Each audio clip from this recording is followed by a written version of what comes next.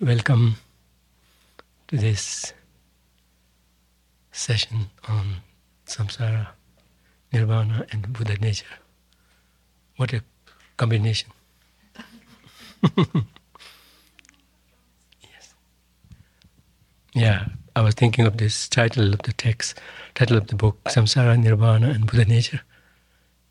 It's lined up very well. And it's quite a combination. So, as usual, we'll have a few minutes of quiet time so that we could settle our mind by whatever means that is comfortable to each of you, be that anchoring the mind on the breath or focusing the mind on any particular part of the body, any sensation, any idea, or merely settling into a simple state of openness.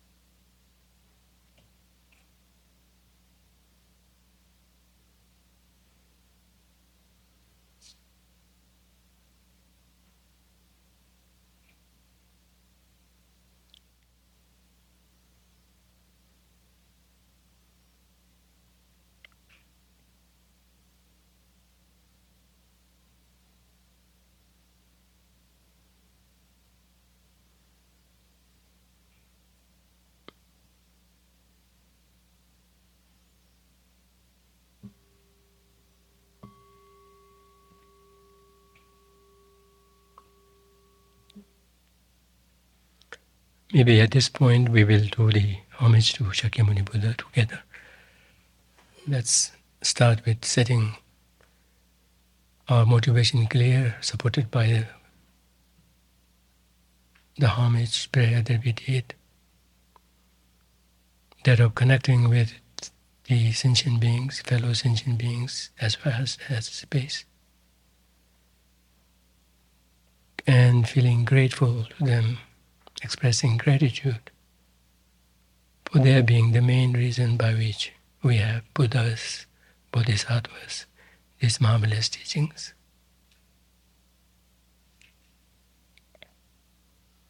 In their own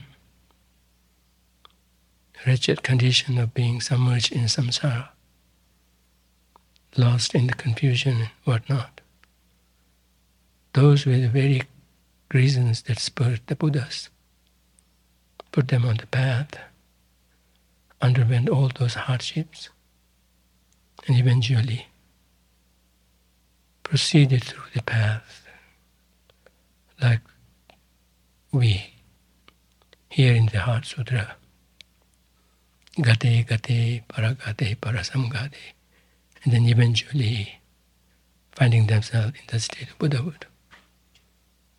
In the words of the Buddhas themselves, they owe their Buddhahood, state of full knowing, state of full freedom, and state of full ability, at least on their part, to be of benefit to sentient beings. They owe that to the sentient beings. And sentient beings are kind in that respect as well as in other ways, be that in this life or in other lifetimes, in so many various ways. In some way, there's no need for the sentient beings to change anything about them in whatever situation, condition they may be, even as wretched as they sometimes can be, being swayed, overwhelmed by afflictions or not. They do not have to change a little bit to make us feel benefited by, and through that feel grateful towards them, and thus be moved to do something And then when reminded of the sufferings that we all share together, we have no other choice but to work towards repaying their kindness, repaying their having benefited us, and keep benefiting us, and having been the main reasons for having Buddhas and their teachings, Bodhisattvas and their examples.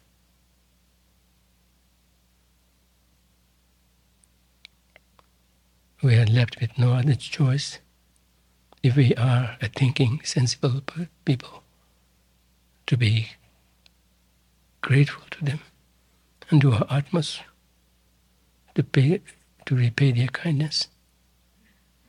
And as we all know, there can be so many ways of doing so, short-term, long-term, but the one that's the surest, that can really lead them to a state of full awakening, complete freedom from suffering, being not subject or slave to the afflictions down to the subtle traces. It's by working towards Buddhahood, beginning with generating bodhicitta, through efforts such as this, by making time in listening to Dharma sharings, discussing Dharma, thinking Dharma, living Dharma, and thus keeping on it, keeping at it, day by day, year by year, lives by lives, and making our way, however slow it may be, to eventually to full awakening. While at the same time, with the aid of bodhicitta and the wisdom of understanding emptiness, we would still be continuously be open to benefiting sentient beings. That is such a wonderful path, such a wonderful start, such a wonderful action, proceeding, and such wonderful, beautiful result, which benefits everyone. So let's all aspire to be able to repay their kindness in the truest sense of the word, in the best way we can, by achieving full awakening. For their gift of Buddhas and Bodhisattvas and their wonderful teachings to us, that saves us, that makes us sensible, that makes us see ourselves more clearly through our own delusions.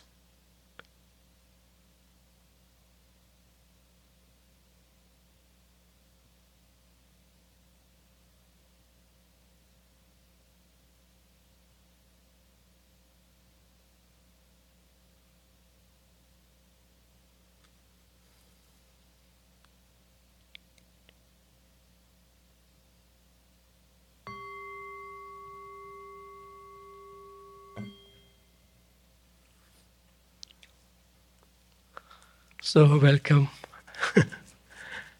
This is Samsara, Nirvana and Buddha Nature session. And the only way I relate to this and I remember of this is something very different than I will be doing today. So anyway, I welcome you all to this session. And since Venerable is away for a few weeks, this session I've been asked to lead and have been given the choice to pick any topic, any subject from the book.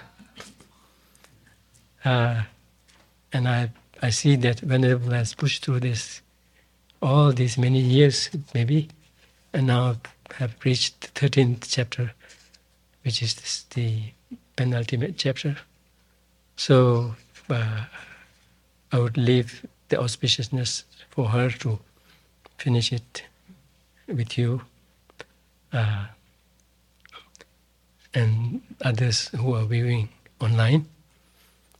And I will go through the previous chapter, the chapter that we went through last time. And then going forward, I may be jumping up and down, but sticking to samsara, I have no choice but to. Nirvana, I aspire to, because I have Buddha nature, just as everybody has. So that's what I will be doing. So you have to bear with me for these many weeks until Venerable is back. So we'll be looking at mind and its potential.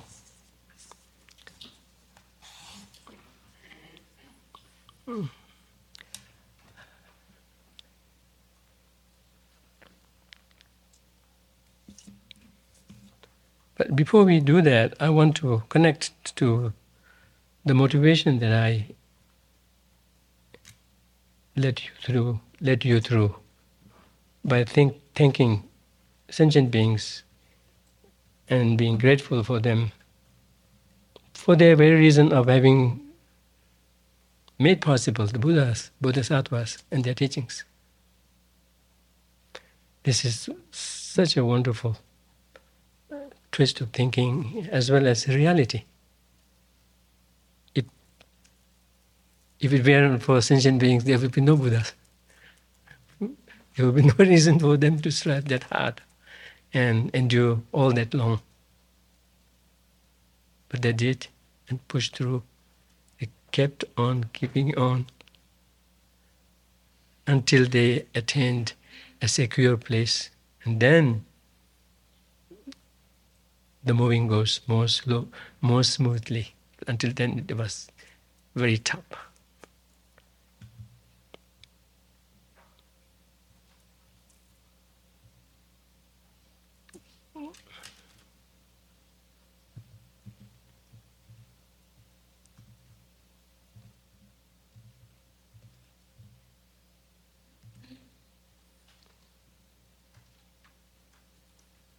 Yeah, there is a sutra called, by the way, I'm referring to Tibetan collections of mine, so bear with me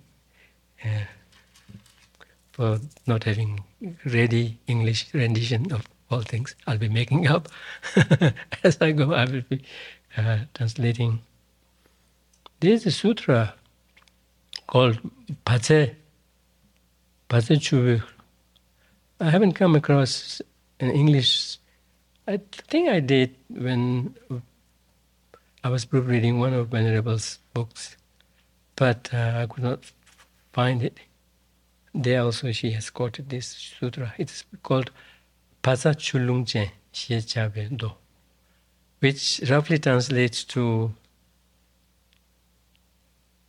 soda salt water, or water that has salt, soda salt, something like that.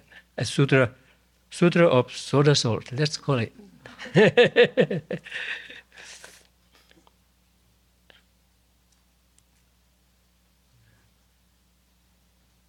There, Buddha speaks in first person, saying, those who revere me and those who really cherish the teachings, and through that they strive in ethical conduct and also eventually inspire to generate compassion, great compassion, that too complemented with wisdom, clear wisdom of understanding what reality is, and who engage through these in constantly revering the Buddhas.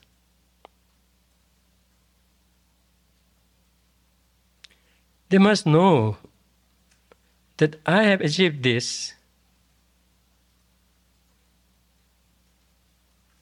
with a reason to benefit sentient beings. This kaya, this pure body of mine,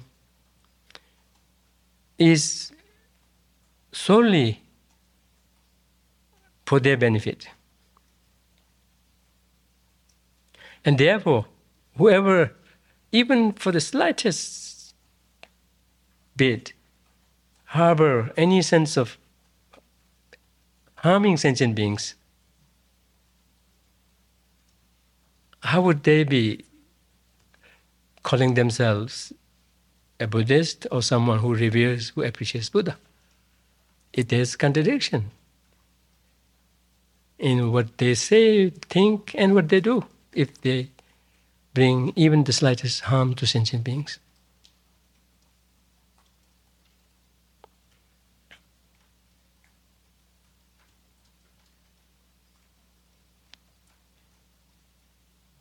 Because I have arisen into what I am now in this body, in this capability, because of sentient beings and for the sentient beings.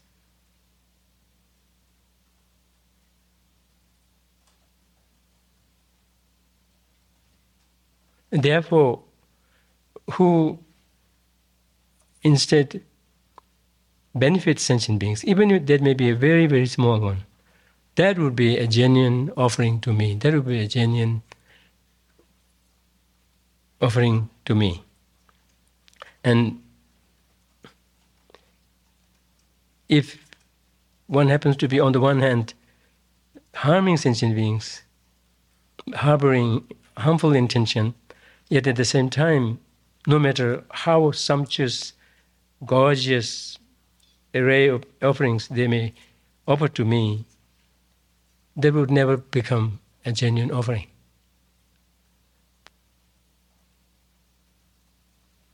Because of who this is coming from, what they're doing, and how they're earning it, or what they are engaged in with regard to sentient beings.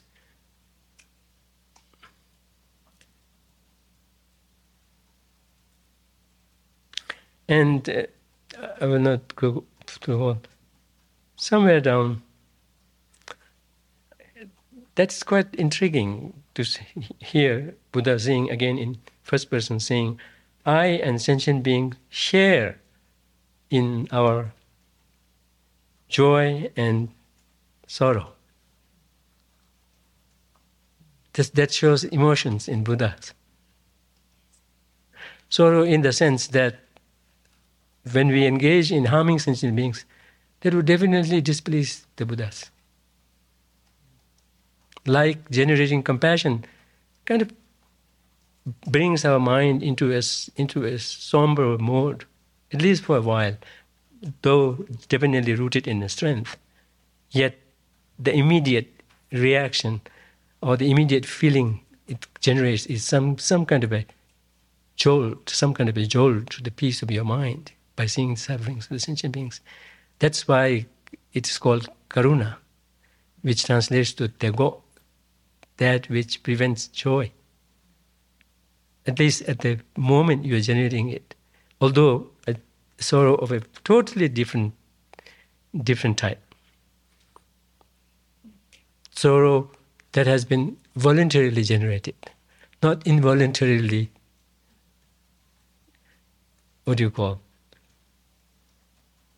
thrown upon. So there he says, I and sentient beings share in joy and sorrow. Nga tang semjen ta ni dewa tang tungye chung debes.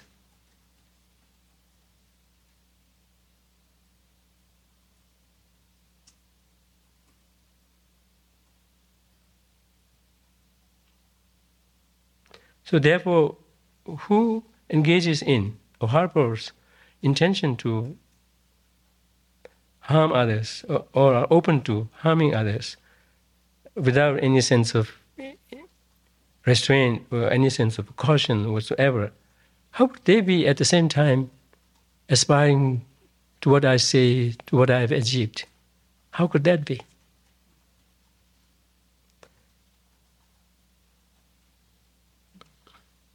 I achieved this state of full awakening, full security, full capacity by relying on sentient beings.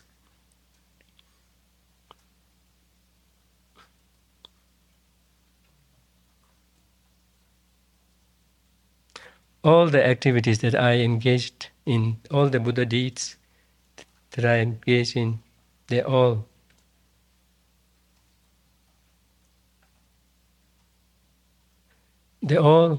were done genuinely, deep-seatedly for the sentient beings.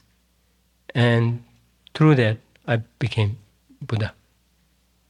So this is a very interesting, segue to compassion and sense of gratefulness towards sentient beings. And that really is the reality. There's nothing wrong, no falsity in it.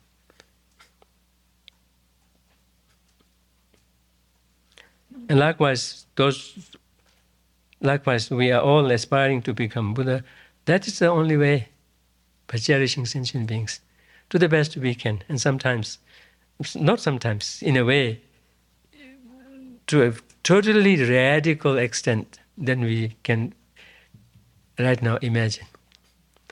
Then the amount of Dharma, at least I cannot say for you, but in case of mine, my practice is more like a luxury practice. In Tibetan we call that jiche, kibeche. Luxury practice. Or when you are feeling okay, then you remember Dharma. When you are in distress, then, which is when you definitely need Dharma and you totally dispense it and return back 180 degrees back to the old, untamed, unruly guy or girl.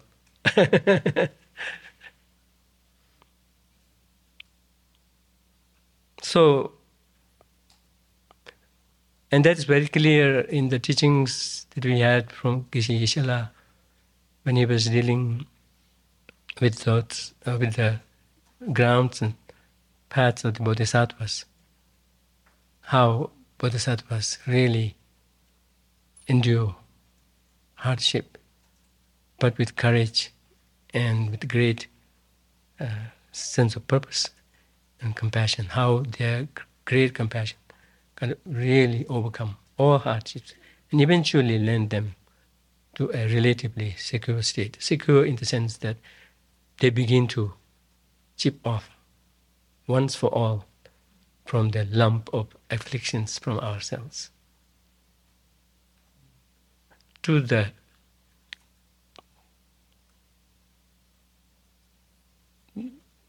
very roots, and then thus they keep going on like that, and eventually realize the awakening they have been so wholeheartedly seeking. But at the same time, in the meantime, they were not hurried, they were not rushed, because they are so settled in their mentality that no matter what, at any given time, in any situation, all I have to do is serve others.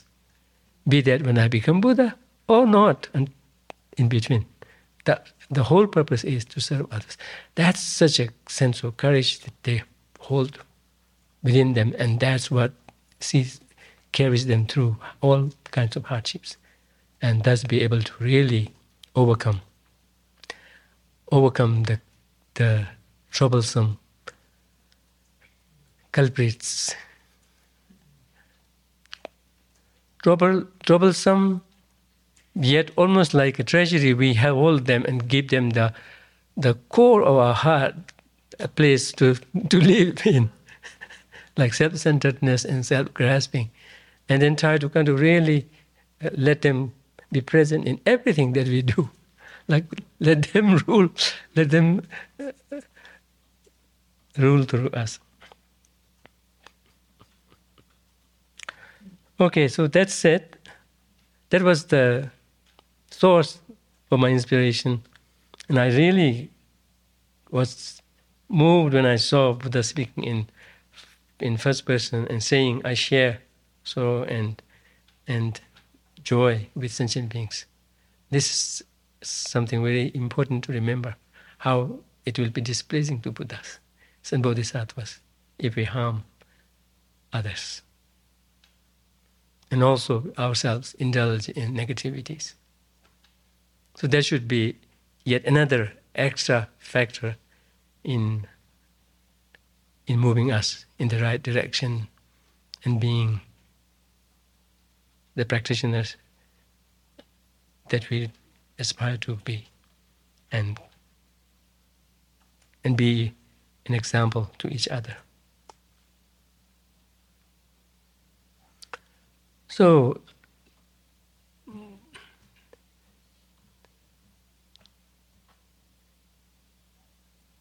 that said, we'll return to chapter 12, Mind and its Potential, and we'll be sticking, as Venerable does in this particular chapter, I think mainly to Sutra, not moving into Vajrayana as Vajrayana so much.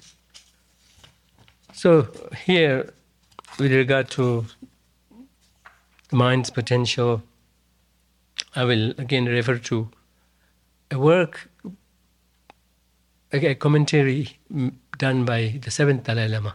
This is my first ever. I recite certain prayers, those were composed by the seventh Dalai Lama. But in terms of a commentary volume that I have studied, this is the first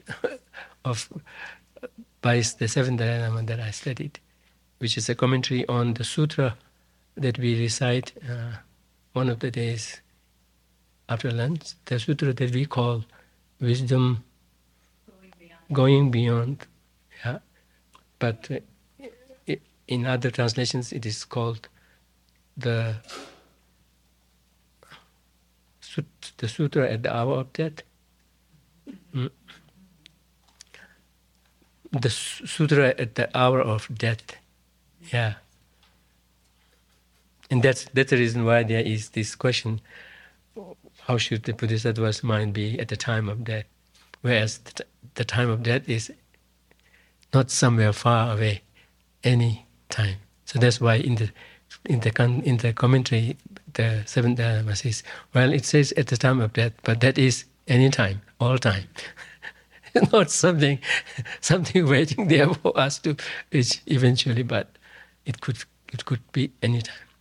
So more than how should we see their mind to be at the time of death, it's more like what's their mental state like in just any given time. So in any way, from that commentary, I'll be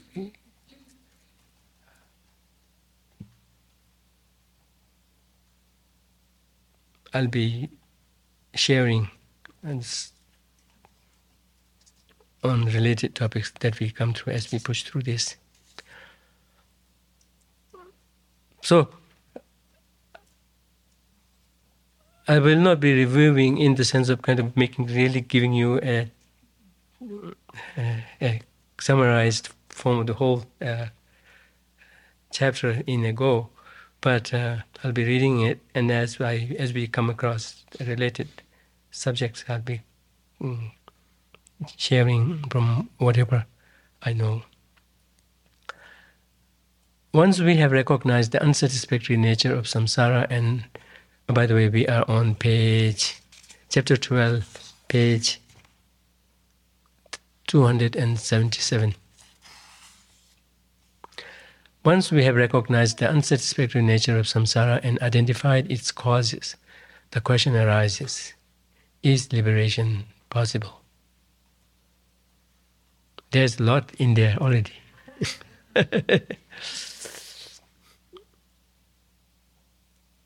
The unsatisfactory nature of samsara is not the superficial unsatisfactory nature and the surface unsatisfactoriness of it, but rather more than that, deeper than that.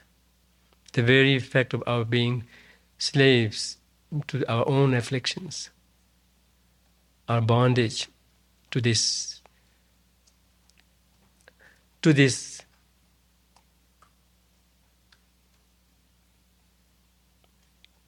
array of afflictions, which all of which are, in the words of His Holiness the Dalai Lama, the proteges of self-centeredness and self-grasping. They are the proteges, right? So you know, if you are capable, who to attack. If your ability is not as much, then you may be struggling with them, dealing with them singly, one to one. But if you are capable, where you should go to is their boss.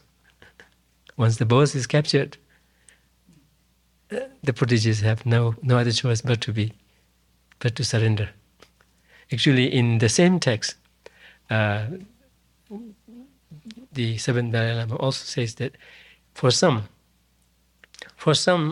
who are capable, then the way to go in dealing with afflictions would be to deal with the hardest ones.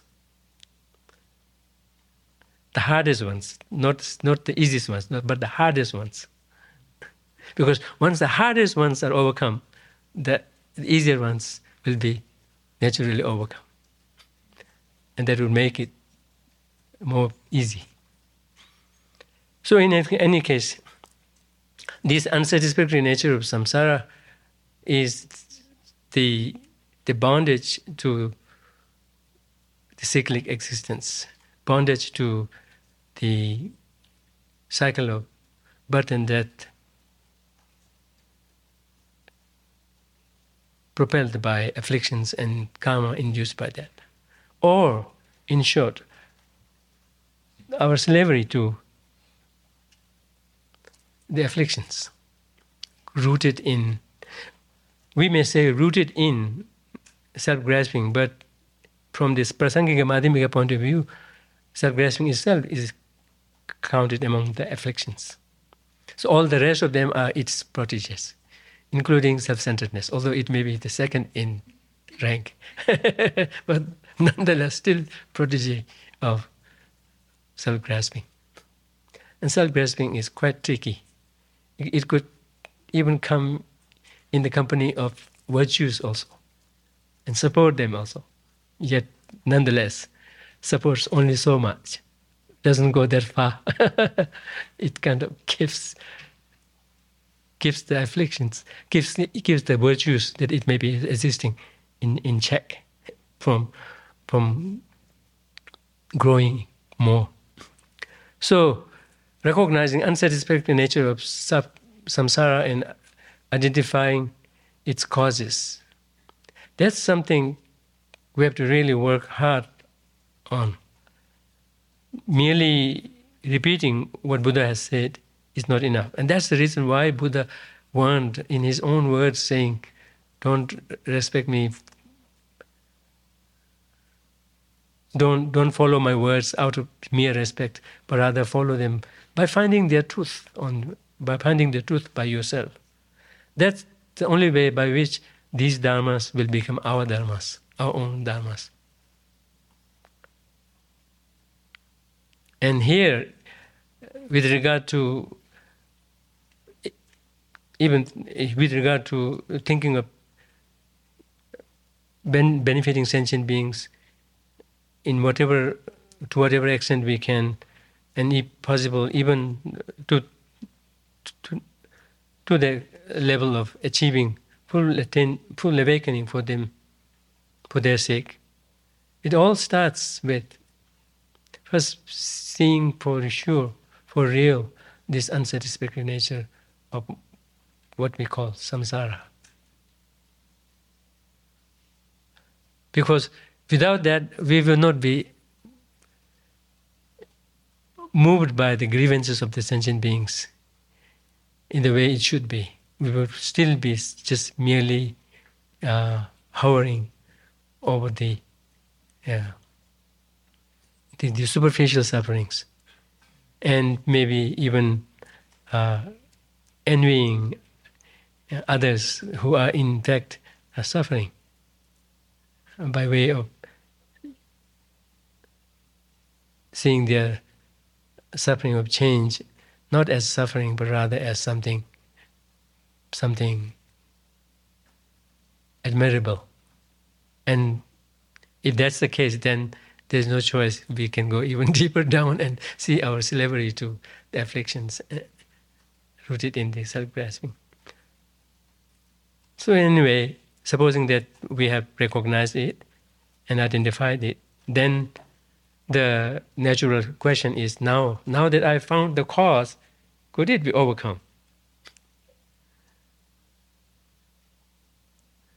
And it is so beautiful in Dhammapada when Buddha explains his experience of attaining Buddhahood, saying, I found the house builder, now you don't need to build the house anymore, right?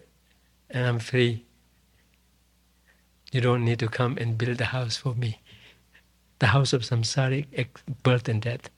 Craving has been caught, being the main culprit in the lower in the lower tenets perspective, or in the higher tenets perspective, it will be the ignorance, the craving rooted further into ignorance that has been seen clearly to be the cause for this, for building the samsaric home for us.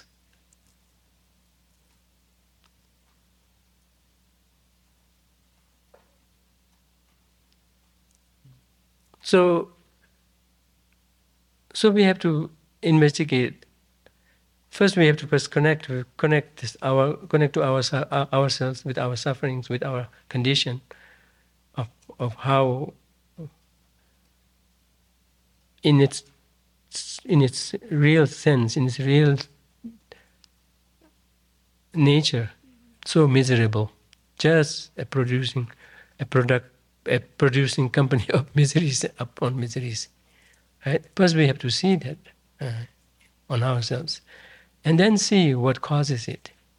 And if we could then connect the two as cause and effect, if we could see their causal relationship, as Geshe Tapkala was emphasizing, the causal relationship is the cause is succeeded by the result, and there is a relationship of infallibility, be that in the sense of absence or in the sense of presence. If there is the cause, the result comes. If there is the result, then for sure that cause should have preceded it. If there is no cause, there is no chance for the result to come. If we could, through our own experiment, see that relationship of infallibility to each other in terms of one succeeding and the one preceding, and being bound with this relationship of either present or absent. So that we have to see for clearly. And then what we are calling the main culprit as self-grasping, ignorance, whatever, that needs to be identified very clearly. And that is an affliction, but in and of itself, one may not call it affliction in the common conventional sense. Although when we say self-grasping, I don't know, the word itself, is that descriptive of what we really mean? It's almost like grasping to yourself, but it is more than that. It is grasping to an identity that is that we kind of apply to everything, that we try to impose, project on everything, including ourselves. And that first needs to be understood properly, and then see how it is connected or not with the resultant miseries that we have identified within ourselves.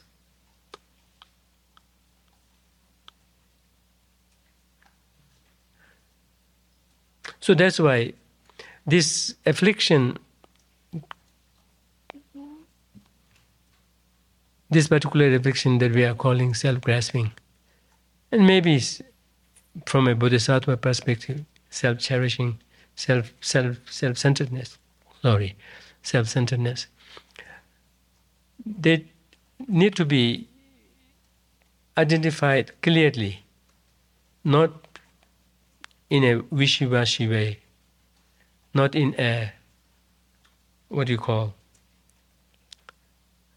kind of approximate way, but rather very clearly, so that we could make a distinction between self-cherishing and self-centeredness, self-love and self-centeredness, and how it is different from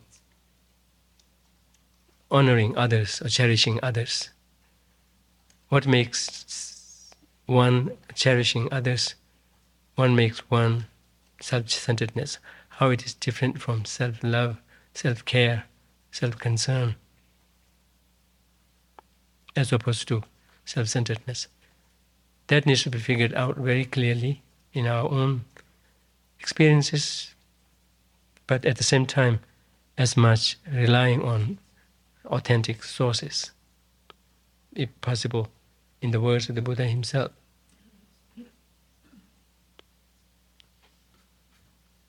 Only then we can tell.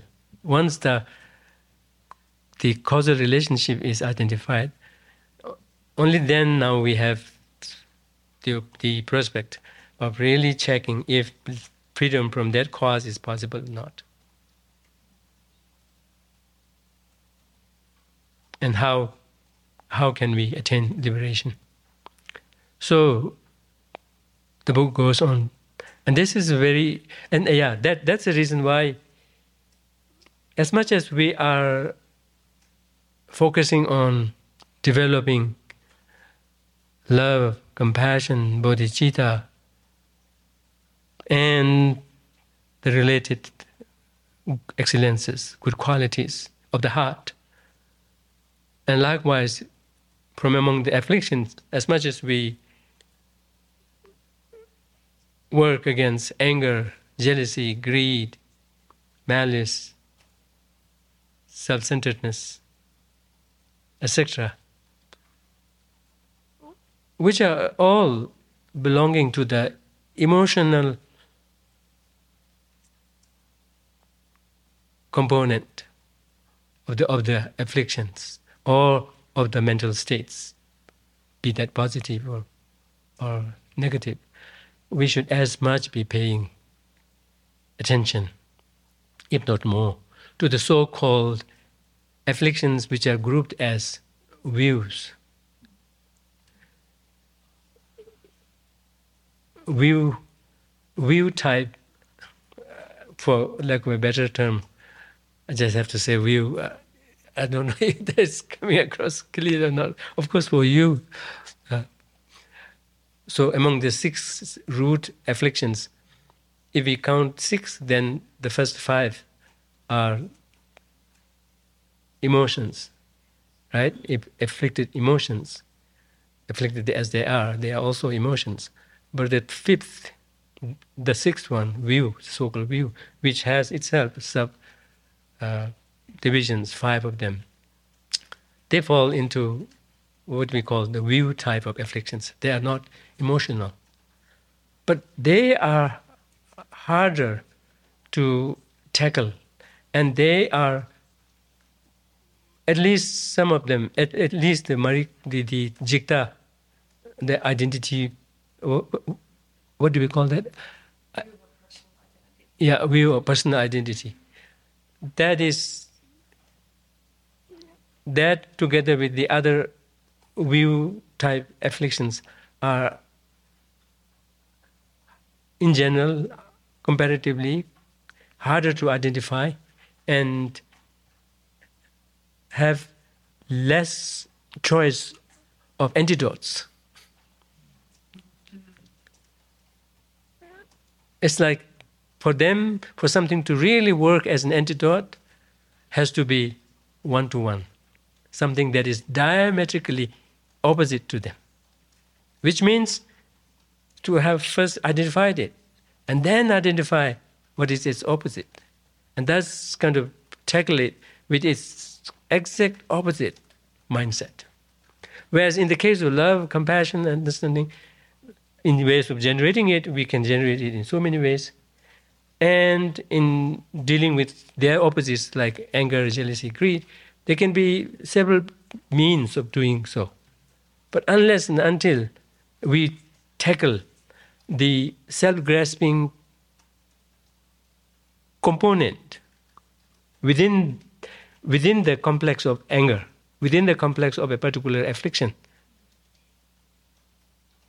at least in the case of the settled ones, they always have a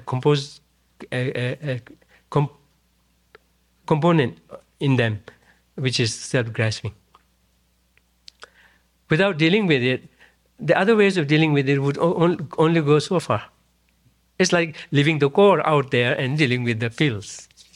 Yes, you can get the pills off, but it keeps growing because the seed is there.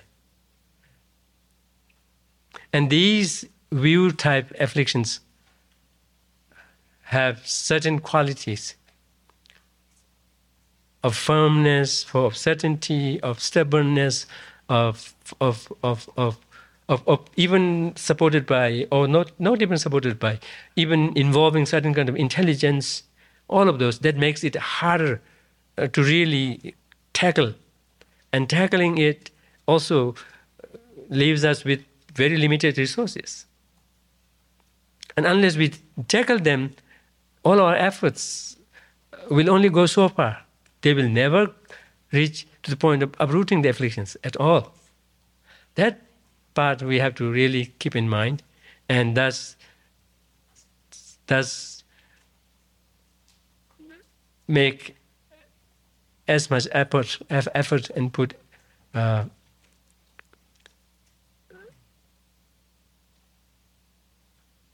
endeavor in unpacking that component of the afflictions.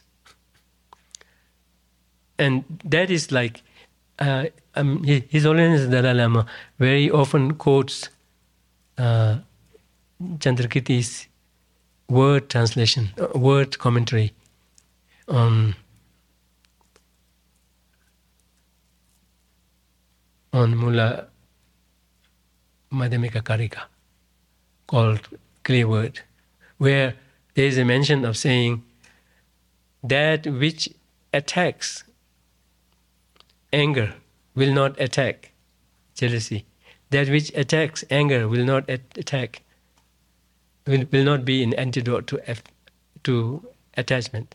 That which is an antidote to attachment is not going to be an antidote to anger. Which means what you're using against, if it only stays within the soft antidote level, then it will only be able to deal with just one particular affliction, not the others. That will not apply to the others. Whereas if we go deep down and then with whatever effort we can, at least make effort in even if it may be just dodging, just pushing or whatever, bumping or kind of pushing the self-grasping and self-centeredness, we should do that. Because that will go so far in dealing with all of the other proteges that depend on it. So that is very important to keep in mind. So to answer these, we must understand our mind, which is the basis for samsara and nirvana. So all of these relates to our mind and knowing our mind and its potential.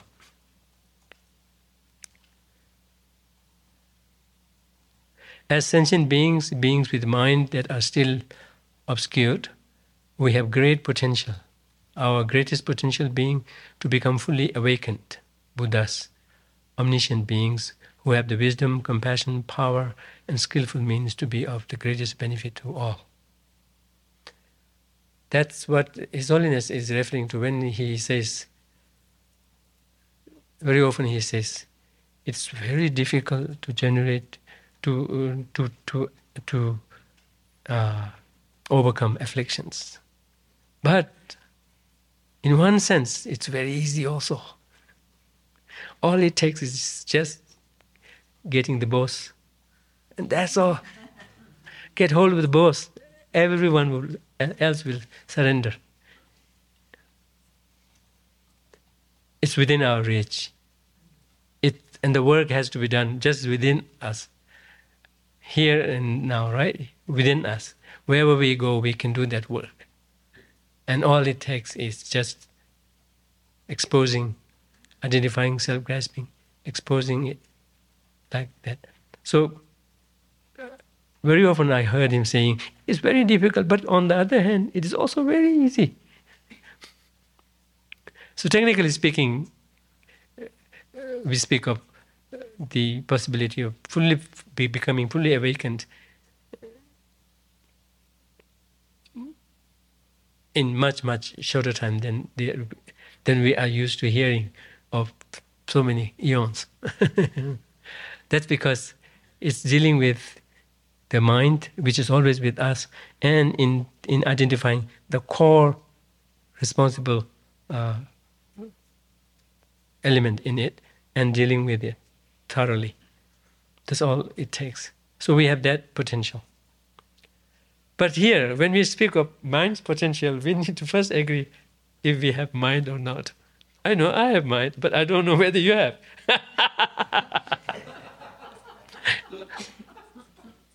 And the same thing you will think. I know I have mind, but I can't really say if they have mind. Or maybe not to that radical extent, but that's how, who was that? Kant began his, was it Kant?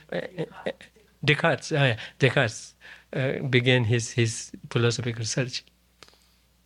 I think, therefore, I am.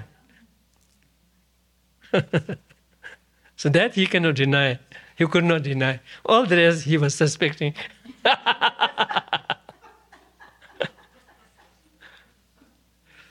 Okay.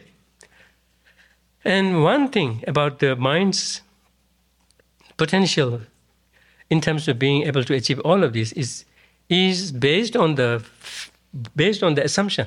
Let's not jump to say based on the fact, but based on the assumption that the mind's very nature is not diluted, not defiled.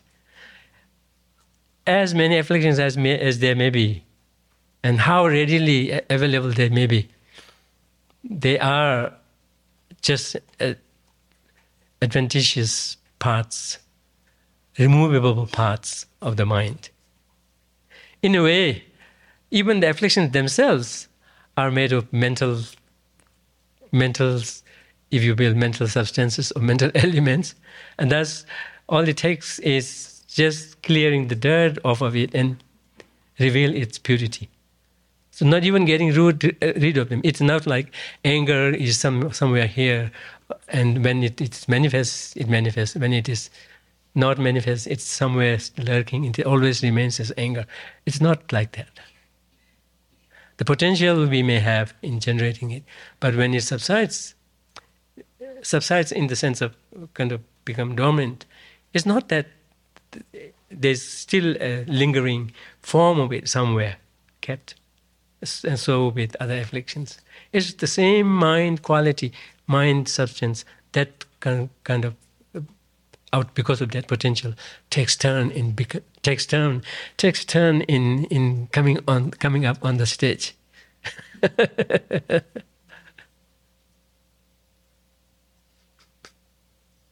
So we have to first establish the fact that yes, that is definitely the case.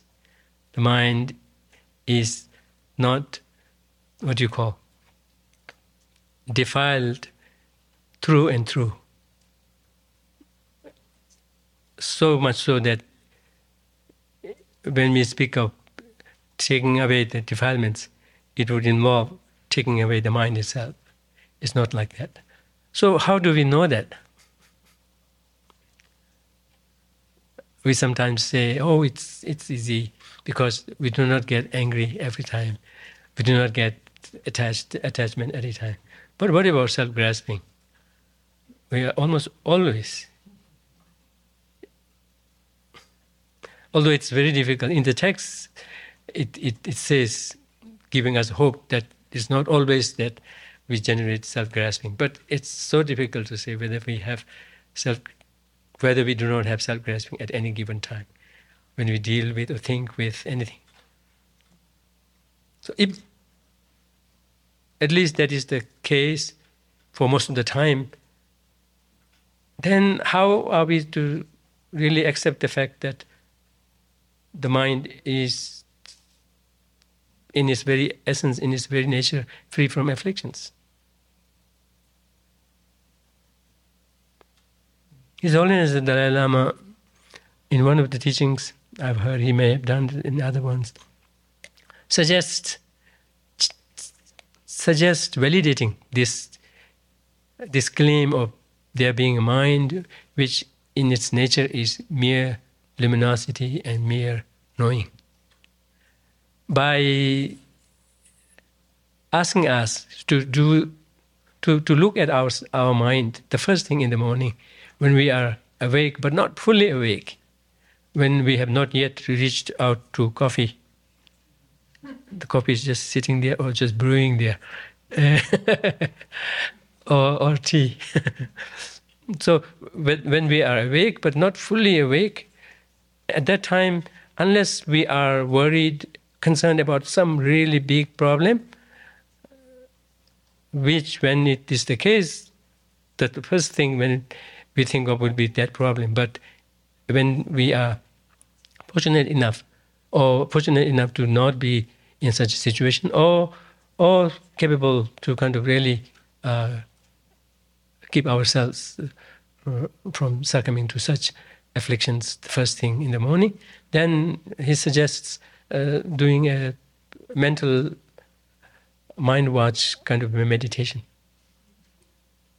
and attached to this prospect of seeing mind in its mere luminosity and mere knowing nature, with no particular content except its vacuity, and getting in touch with its mere knowing, mere knowing, mere aware and luminous nature.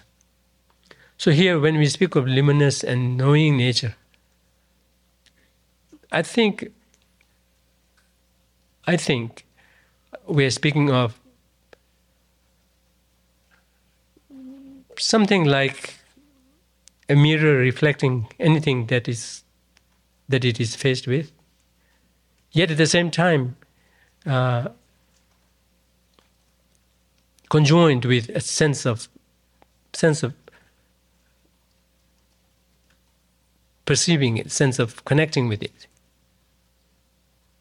That is very essential in what we call mind as a quality to have. So these days, we have to be careful when people say plants know, neurons see, neurons whatever. We use that term, but we have to be very careful not to be carried away by it. Whether that's, we have to be open to check if that actually is the case. If there's any knowing going, thinking going, sensing is little tricky. It could be applied both to mechanical, not mechanical, but knowing, thinking, planning, calculation can be done. All of those may or may not be happening with just mere neurons, because it may be, not just maybe, but even at the admission of the scientists, neuroscientists themselves, it is doing that kind of a connection through electrical charges and chemical elements, but not so much of a knowing or thinking or doing it voluntarily.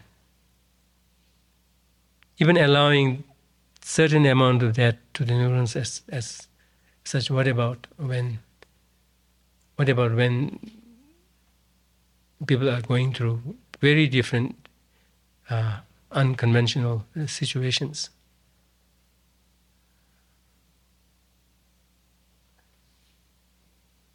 Like being in coma for so long, in some cases years together, and coming out, and happenings in the operation theaters, and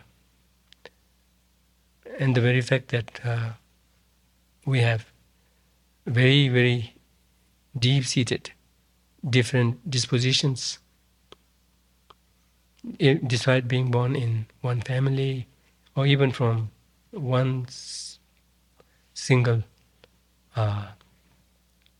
zygote. So that part is very important. That part is very crucial. The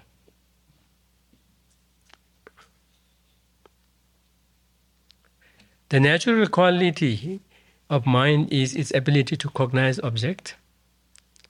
This capacity. So here we say cognize object, which here we are speaking of all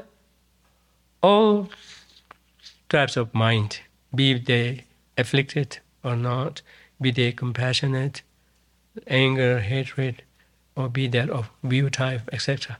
They have this ability to cognize object. Cognize object in the sense of not just merely reflecting like in a mirror, but at the same time being able to, or additionally being able to kind of experience it, perceive it, experience it, connect with it with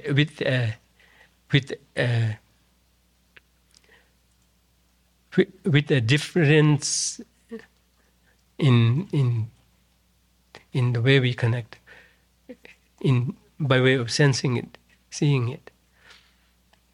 This capacity to be aware of and to know objects is already present. It does not have to be newly cultivated. It is its inherent nature. This is where we can conventionally use the term inhere, right? The mind inheres these qualities, but it doesn't have to be inherently existing.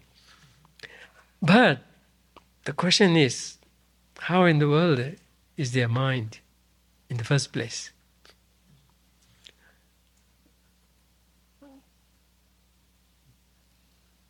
But for now, we don't have to struggle so much about it. We know that we have it, we experience it, and go from there and leave it to another time.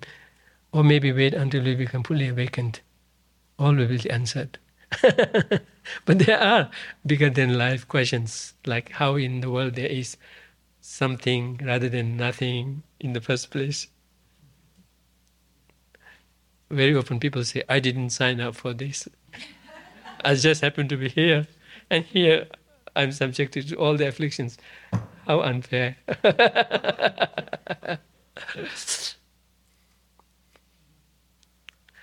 So those need to be looked into, to be really grounded and rooted in an unshakable way. Be that in terms of having faith in the Buddha, or be that in terms of having a conviction within oneself to really get moving. Not feel like moving, but really get moving. We have already directed ourselves in the right direction. Now the only thing is moving. And moving happens only when actual mechanism is built within us. Nevertheless, various obstructions can inhibit the mind from cognizing objects.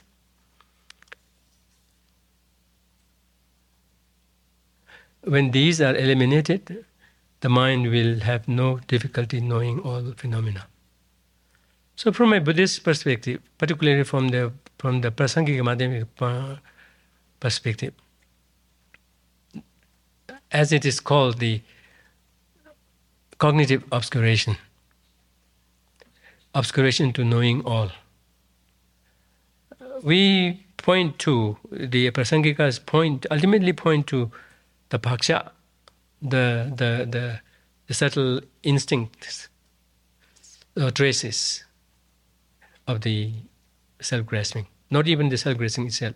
It could have been completely rooted and rendered irreversible, unmanifestable, even from the very roots. But so long as its very subtle trace, like that of onion, right, is remaining, that will come in the way of our becoming fully awakened. Sometimes we have to think about it. Does it have this function of obstructing us from knowing everything? Or even take it a little easier level of seeing whether the grasping itself is keeping us from seeing the reality as it is. First and foremost, we have to see self-grasping is mistaken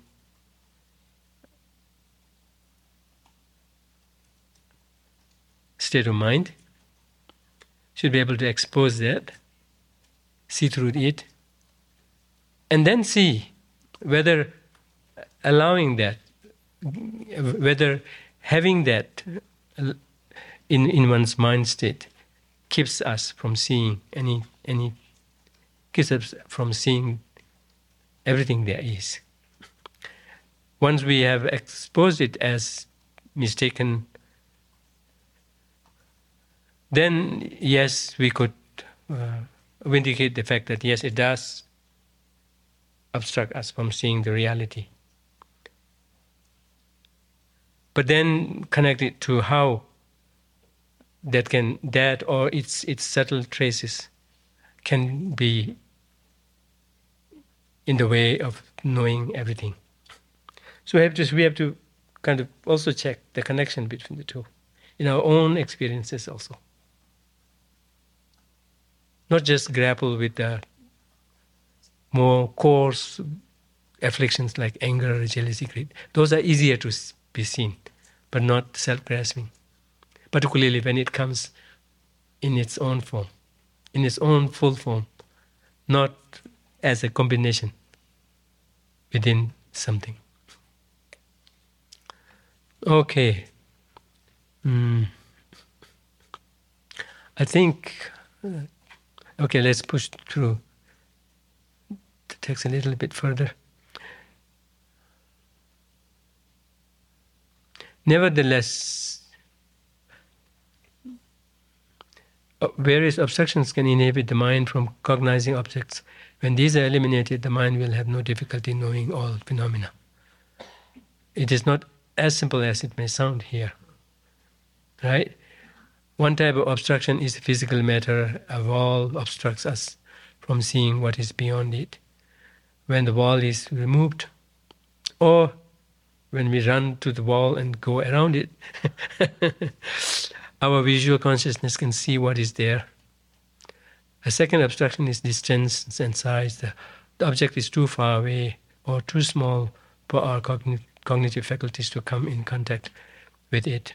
To some extent, telescopes, microscopes have helped alleviate this difficulty. In these cases, we can know the object not because the mind has become clearer and better able to apprehend the object, but because the object is brought within the range of our operable cognitive faculties.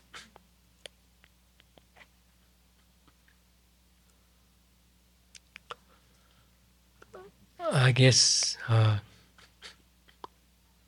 will not rush through it because I have several rounds to make.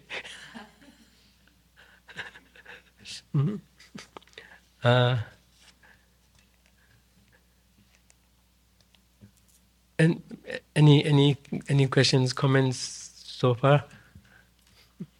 So far, so good. Oh,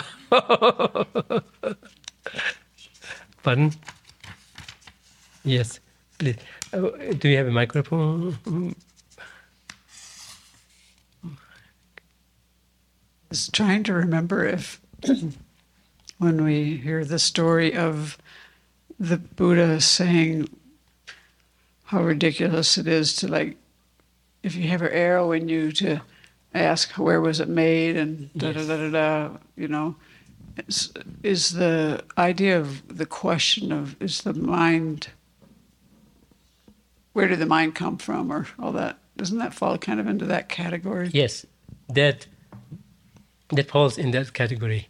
That's why I said we could keep that aside for a while, but deal with what the reality is within us, and the most important ones are the view type afflictions, because once we can grapple and kind of detect them and see through their devices, then expose their devices, then we would go further, much further ahead in dealing with our other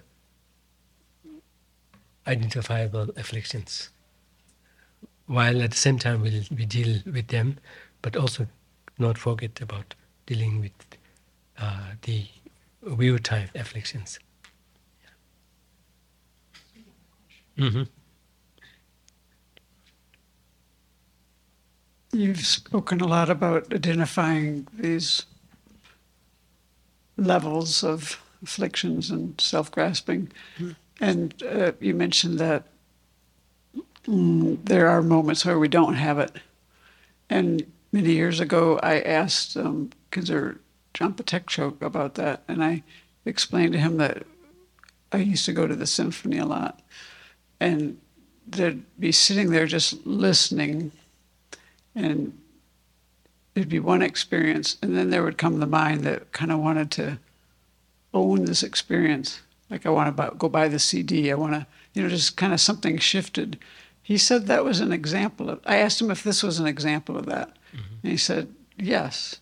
Do you think that's too gross? Seems kind of... Yeah, it would come in strong, gross, intensive forms that would be more easier to identify, but it's not always like that.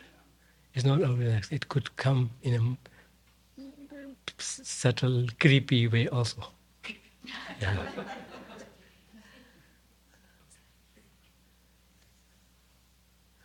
Yeah, but the scriptures claim that yes, there generally can be three types of mind with regard to understanding emptiness, or with regard to self-grasping. Either you'll be grasping at the self, or you will not be, but not doing anything else, or you'll be seeing its very opposite, emptiness. But that will only happen. That's not what everybody has. That's when somebody has to work to understand it. Then the third new thing will come. Until then, we will have to deal with only these two. But this one, I have very great difficulty in saying, yes, this is the moment when I have just this, not this mixed with this one. Grasping could come in very subtle forms. Because just about anything that appear to us, they appear, as at least it is claimed in the scriptures, that as far as appearing as inherently existent, we cannot help but have it, and that happens until the very last. What do you call? Until the very last stage of sentient beinghood. Not quite at that very last tip. We would not have completely eliminated it, but we will not we will not have that, and that will be the starting point of not having it. And the next moment will be fully awakened. But until then, we cannot help but have that all the time when we are thinking, seeing, worrying, whatever. Now, how much do we grasp at that? and hold on to that with the mental mind. That is quite difficult to tell. And for that, first and foremost, identifying what it entails to really grasp at self. What is this self would look like, which is being negated, has to be understood squarely, not just little piece, but squarely. Squarely in the sense that when you can uphold it, you can at the same time fully be able to verify the authenticity of conventional reality, and that the two are kind of built into each other.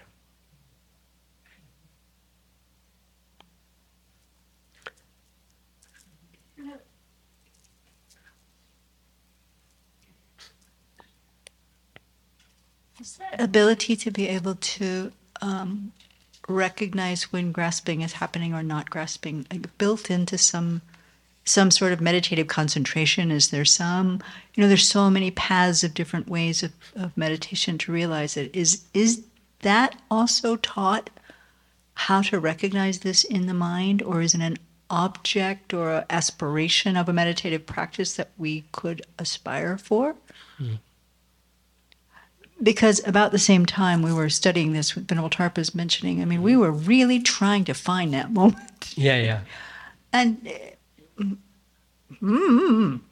but is it something at some stage in practice where you can assume that that's what you will be able to recognize when you're grasping or not grasping, and know that as an antidote to be able to separate from it? One thing His Holiness suggests in dealing with this is to be very, very clear and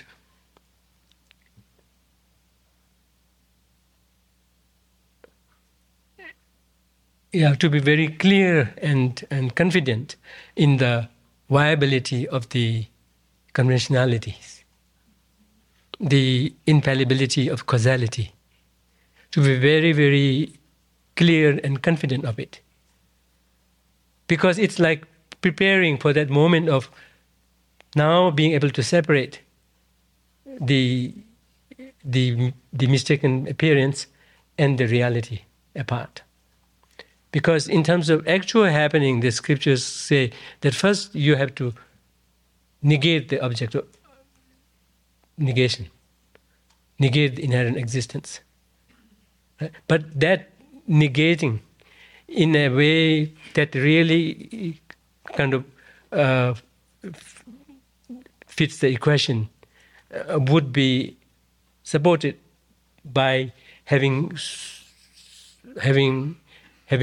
ascertained the infallibility and having generated the confidence in the reality of conventional functions.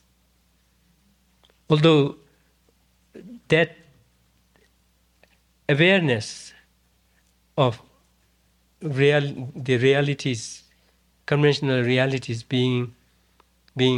appearing as inherent existence, but not so, that teasing out will happen only after having negated the object. But that could come in a much more assuring, unerring way when one has done the work in beforehand, along with pursuing this correct view, in assuring that yes, there is causality, unbudging, unfailing causality, be that in terms of external world or internal world. He really stresses that. He really shares that as a tool by which one could tell the two apart. Tell the two apart means seeing the cup as it is and seeing the cup as inherent existence.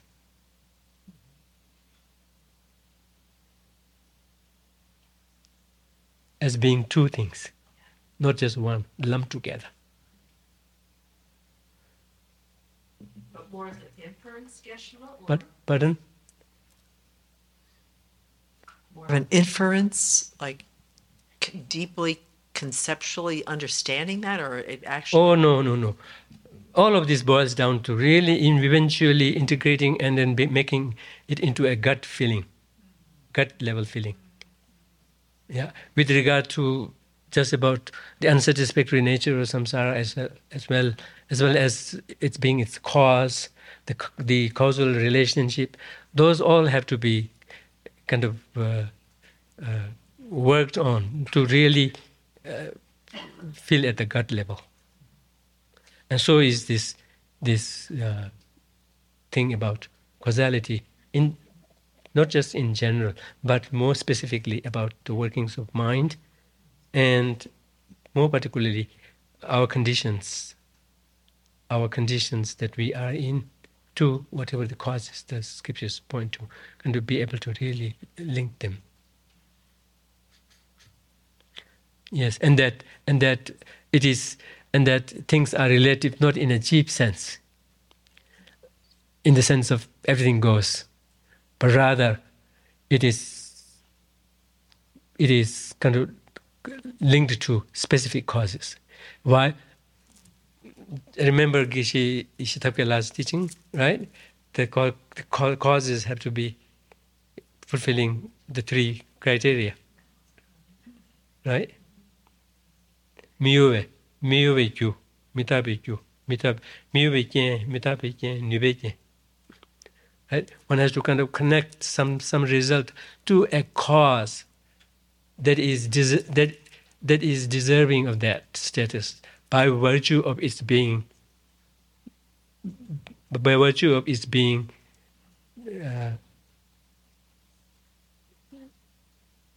it's being impermanent itself, but at the same time possessing of that potential, concordant potential, and not just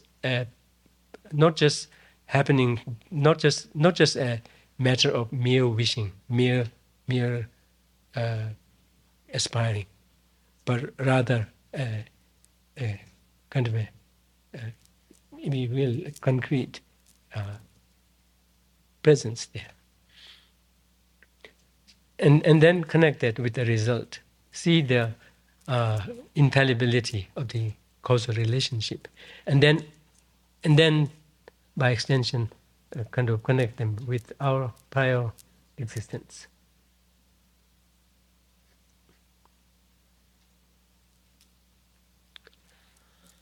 Yes.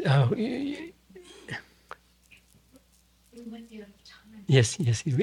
Yeah. Maybe just sit it till next time. Okay. I think that should be fine.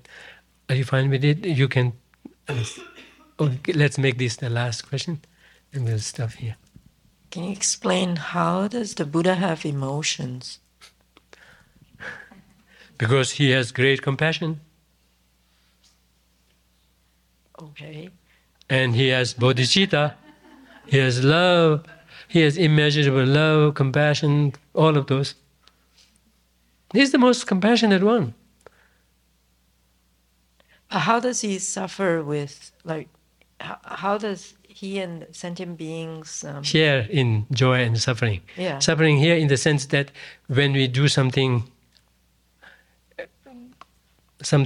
unbecoming, then it displeases him. It displeases her. That would be an unpleasant feeling, which Buddhas don't have. Well, not in a negative sense. Unpleasant in a way, unpleasant, not involuntarily imposed on them. One, that makes it a very big difference between our unpleasantness and that kind of unpleasantness, because there's a voluntarily, in the Buddha's case, it's a spontaneously, voluntarily taken on to himself. So that kind of unpleasantness has a strength within it, and has no, in a way, what do you call it? Yeah, in a way, it doesn't have all those qualities that we associate with suffering, or we associate it with pain or sorrow. Just a mere disapproval or mere unpleasantness. How wish they didn't do it. Something like that. and goes away. I imagine like that. The Buddhas have unpleasant feeling. Buddhas experience unpleasant feeling. Yeah,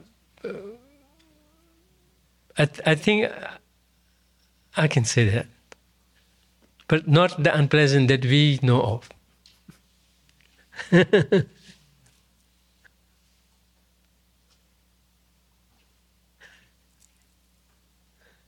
Maybe we will stop here.